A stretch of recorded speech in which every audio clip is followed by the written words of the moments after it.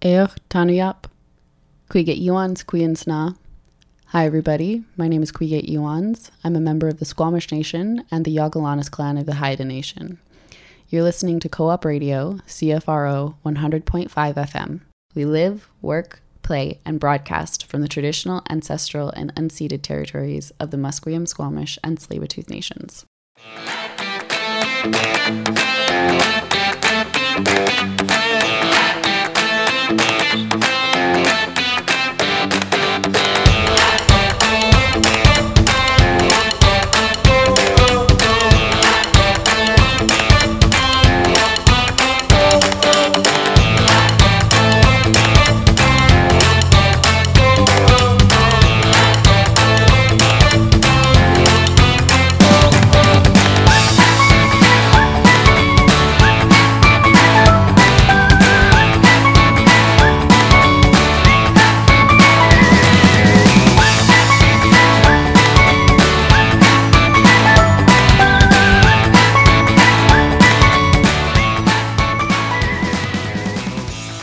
Welcome to Each for All, the Cooperative Connection, your weekly report on the cooperative sector, proudly broadcasting on Vancouver Co-op Radio, 100.5 FM, and online at coopradio.org. I'm Sandy Goldman. In this episode, we go to Winnipeg to learn about the work of the Manitoba Cooperative Association. Vera Goussart has been the executive director of MCA for 18 years. She has a long association with co-ops and is passionate about the cooperative difference. I began our conversation by asking Vera where her enthusiasm for cooperatives comes from. Here's our discussion. I grew up in a cooperative household. My parents and my dad in particular were very much involved in the cooperative movement. It was always something that was talked about. We conversed about it regularly, and at any opportunity that my parents had, they put me in cooperative activities. So the youth leadership programs and those kinds of things, the Co-op Youth Leadership Program, I was an active participant and then volunteer in those programs for many years. I did go to university and studied commerce, business, and throughout that education, there was no talk of co-ops. Interesting, there was a very conventional sort of business education, if you will. And I knew that there's another way of doing things that sort of aligned more with my values. And so I decided to pursue that after my graduation, and I've spent my whole career in some form of fashion in the cooperative space. Now, your father, is it Andre? Yes. He had a very special connection to the Inuit. Tell us about that, because he ended up being quite instrumental in the foundation of what is now Arctic Cooperatives. So share that with our audience. It's really interesting. Yeah, so my dad was born in Belgium, and he came to Canada in 1956 as an adult, and he moved straight to the Arctic. He lived in a number of communities across the Arctic, but you can imagine in 1956, the Arctic is a very different place than what it is today. In that, settlements were just sort of forming; they were sort of new. It was very much a changing landscape from traditional ways of life into sort of the more what we know today as Arctic life. And so he was he relied on the Inuit to survive, and he lived and worked with them throughout his time in the North. He spent 25 years in the Arctic working with the Inuit.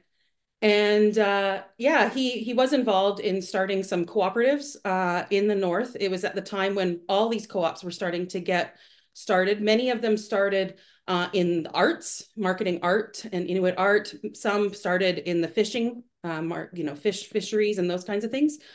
So he was very much involved in the fishery, but also then seeing, these communities are being formed. There's all kinds of needs in communities, whether that's food, whether that's housing, whether that's whatever it may be. He thought the best way to provide that was through a cooperative, so the people could own their own situation, if you will.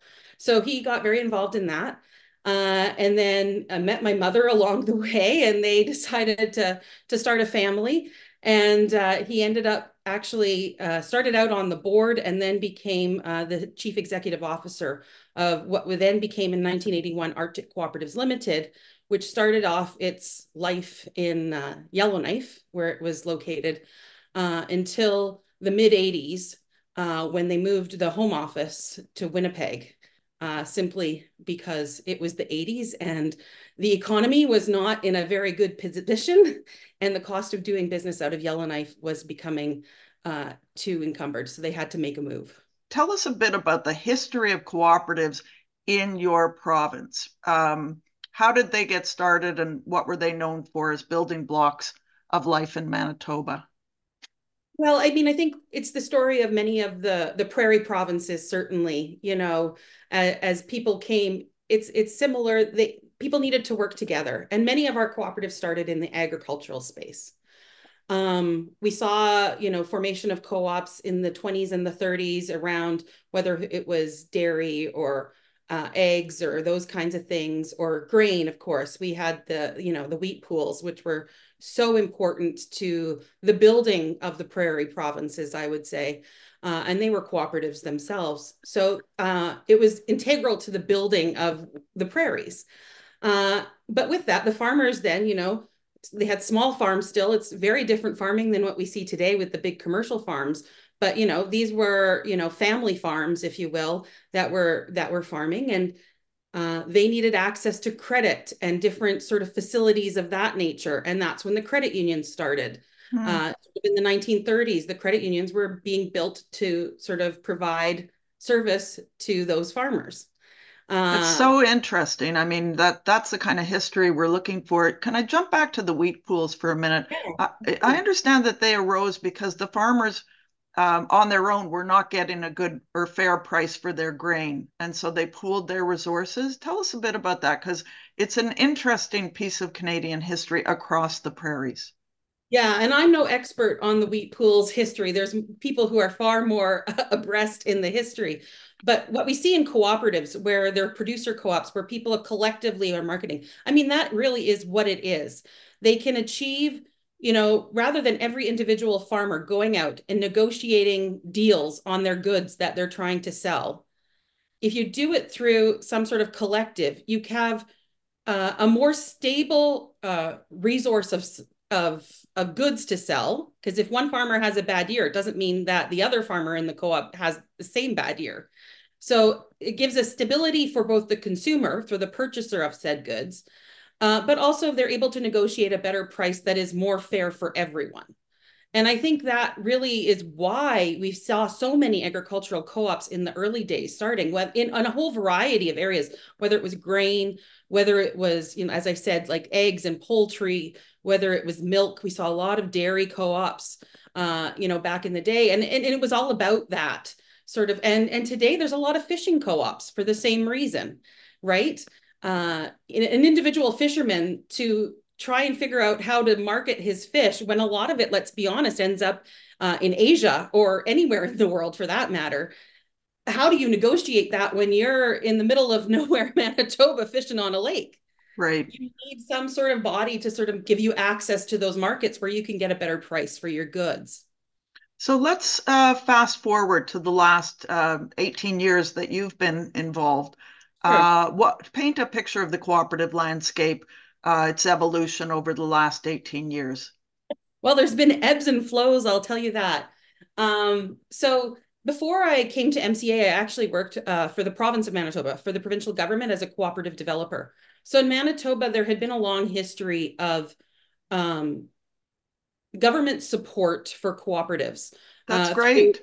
having developers on staff assisting folks to create co-ops and build co-ops. And when I started at MCA, a couple of years after I started, we actually entered into a really fruitful strategic partnership with the provincial government that saw a lot of momentum be built around cooperatives. Cooperatives, in my opinion, are sort of the best kept secret. We have tons of co-op members in Manitoba. I think there's over 1.2 million members of memberships, I should say, of co-ops in a province that has a population of 1.2 million, right? So not to say every Manitoban is a member of a co-op, but because some people have more than one membership, but it is a very strong penetration. But a lot of those people don't even know what it means to be a member. And I think that's what a lot of, and it's not unique to Manitoba. I think it's across Canada. People are members without knowing what that membership means and entails. And so we really were trying to build awareness around co-ops, what they are, how they make a difference. And so we were doing a lot of that through this strategy that we had co-created and co-implementation with the province of Manitoba. Unfortunately, we had changes in government and sort of all that work was abandoned. And that was a real blow. We've lost a lot of momentum in the last number of years. I'm feeling hopeful in a new way now that we can start building that up again, but we have lost momentum. And I'm hoping that we can get some of that back, but it will take time. All of these things take time. What was the strategy trying to achieve? So the strategy was really interesting. It was developed, as I said, it was co-created by government and the sector, if you will. So we had a really large stakeholder group talking about if we want to build cooperative momentum and the cooperative spirit in Manitoba, what needs to happen? And it was a real strong stakeholder engagement process that developed the strategy. And the strategy ultimately had sort of three key pillars. One was around co-op development. The second was around education and communication around just basic co-op stuff. And then the third pillar was around sort of the infrastructure and policy environment, if you will, sort of that more regulatory kind of environment. So those were, and we had three working groups that would work on various projects of these different pillars of the strategy. And what really helped the strategy along when it was created is that the government had made a commitment of, and it wasn't a huge amount, but it was enough to really make things happen, of $250,000 a year to sustain this strategy. So these working groups would develop projects and things that would advance the ideas within each of the strategic pillars. And there was at least a pot of money that could then be drawn upon to sort of facilitate some of that work. And so we did that for about, it was about 8 or 9 years that was functioning. And as I said, lots of really great things happened. And then when the next government came in, it was just abandoned. I don't say canceled. It was just, they weren't interested in meeting with us anymore. They weren't interested and they didn't put any money towards it or anything anymore. So it was just sort of, everybody walked away. And it was really unfortunate. So have you met yet with Premier Wab Kinew or representatives of his government to resurrect this amazing program? Yeah. So no, I mean, no direct meetings at this point in time yet. We've met with a lot of them while they were in opposition. Opposition, yeah. We met with lots of folks, right? So they're aware there is a support for cooperatives, but they have a lot of priorities and they've made a lot of promises, and we recognize that as well. Healthcare being their top priority right now, and also there's a number of other issues as well. So they have to, yeah. But you have to be a little bit hopeful, I guess, Absolutely. after having the program abandoned. Yeah, we feel hopeful. And I think for a lot of their priorities that they have identified that they want to do, there are cooperative solutions that exist and that are great. Like on the healthcare front, I mean, we have an amazing healthcare co-op here in Winnipeg that is consistently rated a top employer. In healthcare, a top employer. Who would Yeah. have thought, right? And that's Norwest. We've talked to them several times. It's amazing. And they do such a diversity of work, not just primary health, but they really understand the social determinants of health and how healthcare is not just about seeing a doctor. It's about all these other parts of your life that need to be in order to keep a human being healthy. Exactly. And it's amazing. So I think that's a solution to some of the problems that the government is facing in terms of healthcare.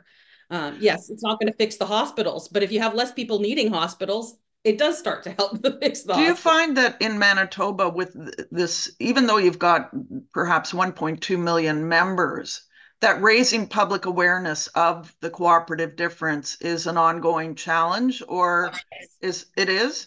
Oh, yeah.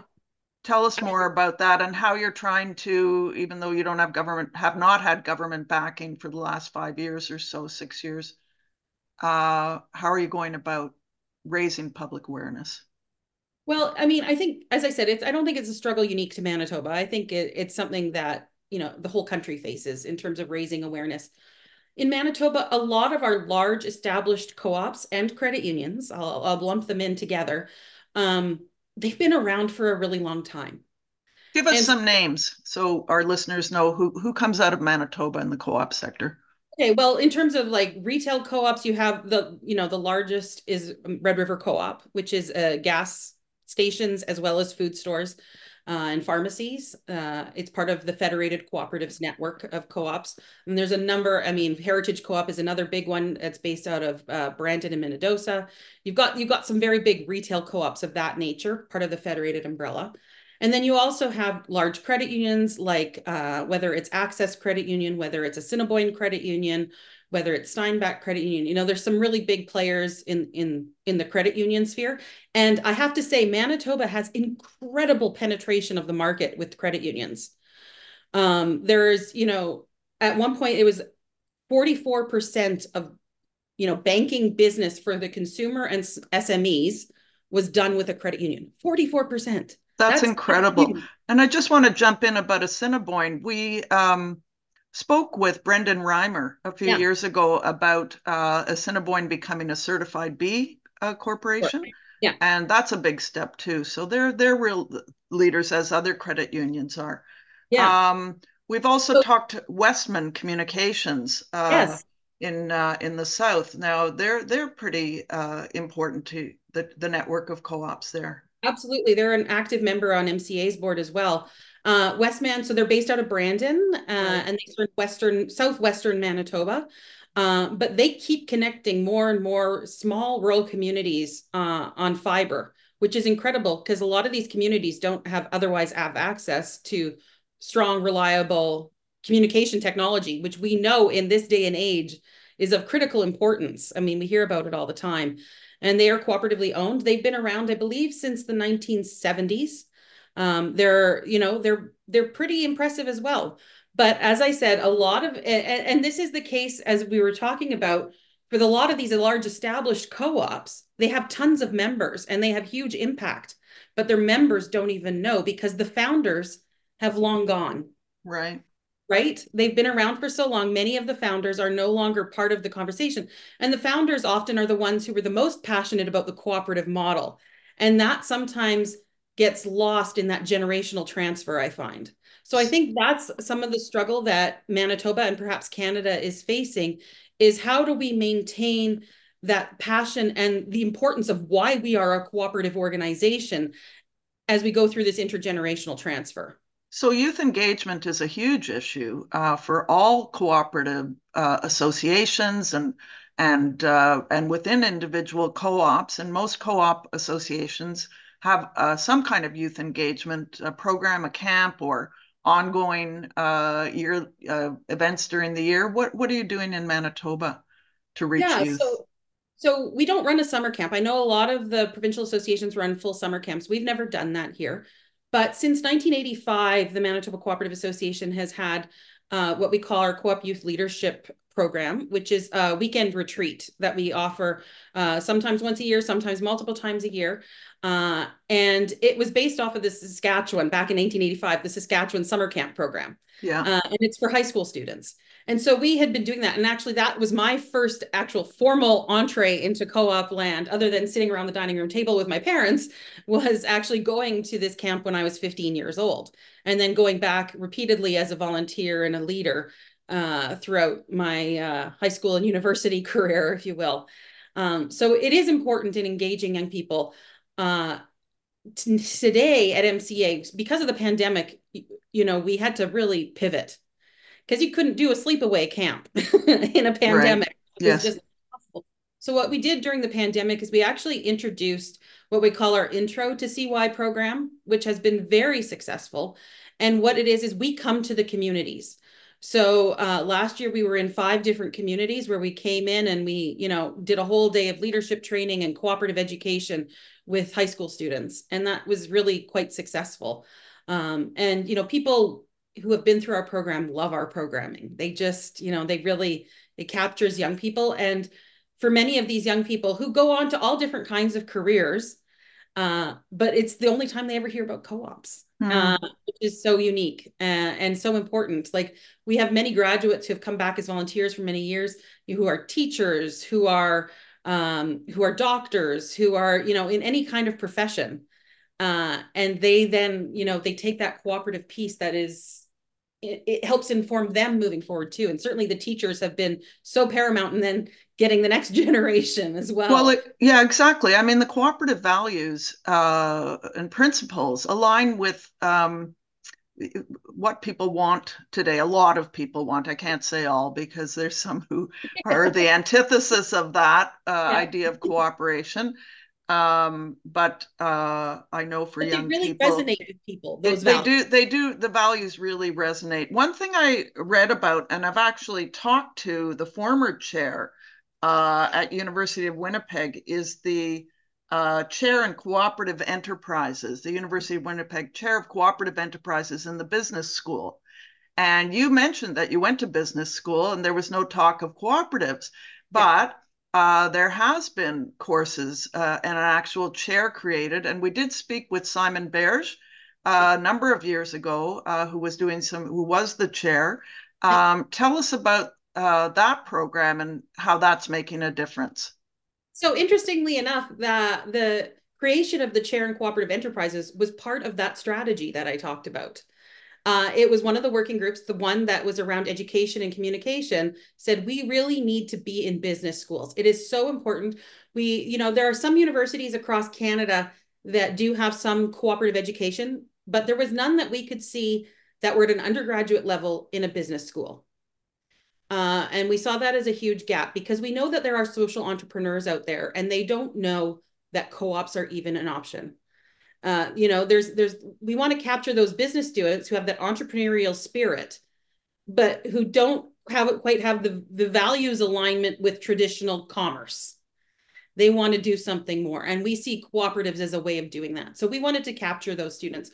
So it was a partnership between the cooperative sector and the Manitoba government and the university to create the cooperative chair at the university. So we did create the cooperative chair. There was one person before Simon, and then Simon held the position. Simon left in the summer of 22. And since then, the position hasn't been filled. So again, we're part of this, again, lost momentum, right? When we Yes. lost the strategy, all these things we don't have the same push and the same, so that's why, it's so important that we really start working more collectively again together to try and make these things happen. But the university, it still exists. It's no longer a chair position. It's now, they call it the Research Center of Cooperative Enterprises, I believe. And they have had some conversations. They're trying to figure out what to do with it. But it was incredible when even so the chair position ultimately did end up creating what they call a concentration. It might be more familiar to many people as a major in cooperative enterprises. So Right. you could have a Bachelor of Business Administration with a concentration in cooperative enterprises, which was amazing to have courses that did that. But not only that, almost more importantly, was having that intro to co-ops class that both students from the business school, but also students from other departments could take as an elective because they needed to fill their schedule with other things that were not part of their degree program, and introducing them to co-ops. And when that course was launched, I mean, it always had a wait list. It was a very popular course. And, again, not everybody's going to be a co-op manager. We know that. But it's important to have people in all disciplines, at least with some base level knowledge of cooperatives, I think, because they're so much a part of all aspects of Canadian life potentially. We're also going to be speaking with ANAC Publishing Mm, Workers Co-op. And they received the Cooperative Achievement Award this year correct. at the MCA Awards. Tell us a little bit about them and why you honored them. Yeah, so ANAC is really interesting. It's a worker co-op working in the publishing space. And publishing does not have a lot of co-ops. And they're unique in that way. But not only that, they are trying to serve a community that is a very large community here in Manitoba, of the Filipino community. And the members of that co-op are first, or their parents were the ones who immigrated. Many of them were sort of they're Canadian, but they have this duality of having this Filipino sort of roots as well, and trying to figure out how they fit in the Canadian landscape. They thought it was important to have publications that sort of illustrate that. So they have, it's really interesting, the diversity of works that they have created. They have children's books, they have cookbooks, they have oral histories, they have a graphic novel, and some of their works are being taught in universities now, which is incredible. So there's so much opportunity there. And so they've been around, I guess, for about 10 years. So MCA, we honored them this year at our Co-op Awards banquet because they showed how a cooperative way of doing something can really serve a community and do great things for a community. And that's what. And it sounds like they're quite inspired by being part of the cooperative movement. The social purpose of co-ops is something that they feel honored to be a part of. And I know that they probably get ongoing support and encouragement from MCA and just being part of the co-op sector there in Manitoba. Before I let you go, there's one name of a organization there that comes across my desk often, and that's Seed Winnipeg.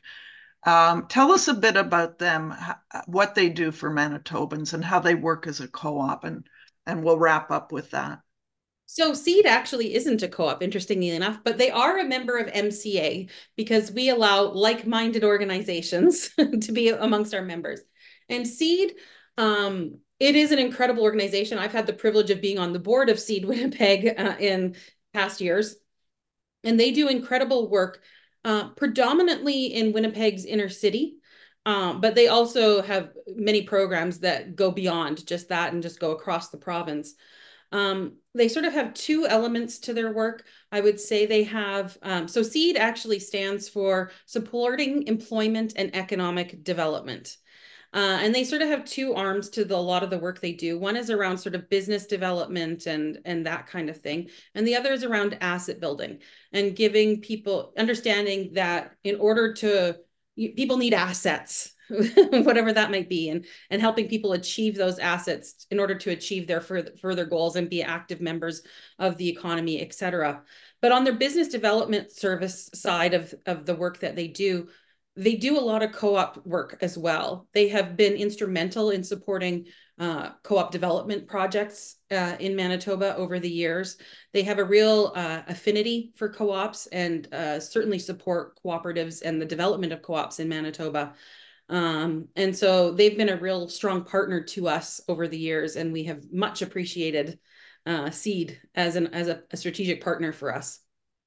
Yeah, I'd be really interested in talking to them and learning more about what they do for people who otherwise might not get an opportunity, people who are disenfranchised but do want to move forward in their lives. So kudos to Seed.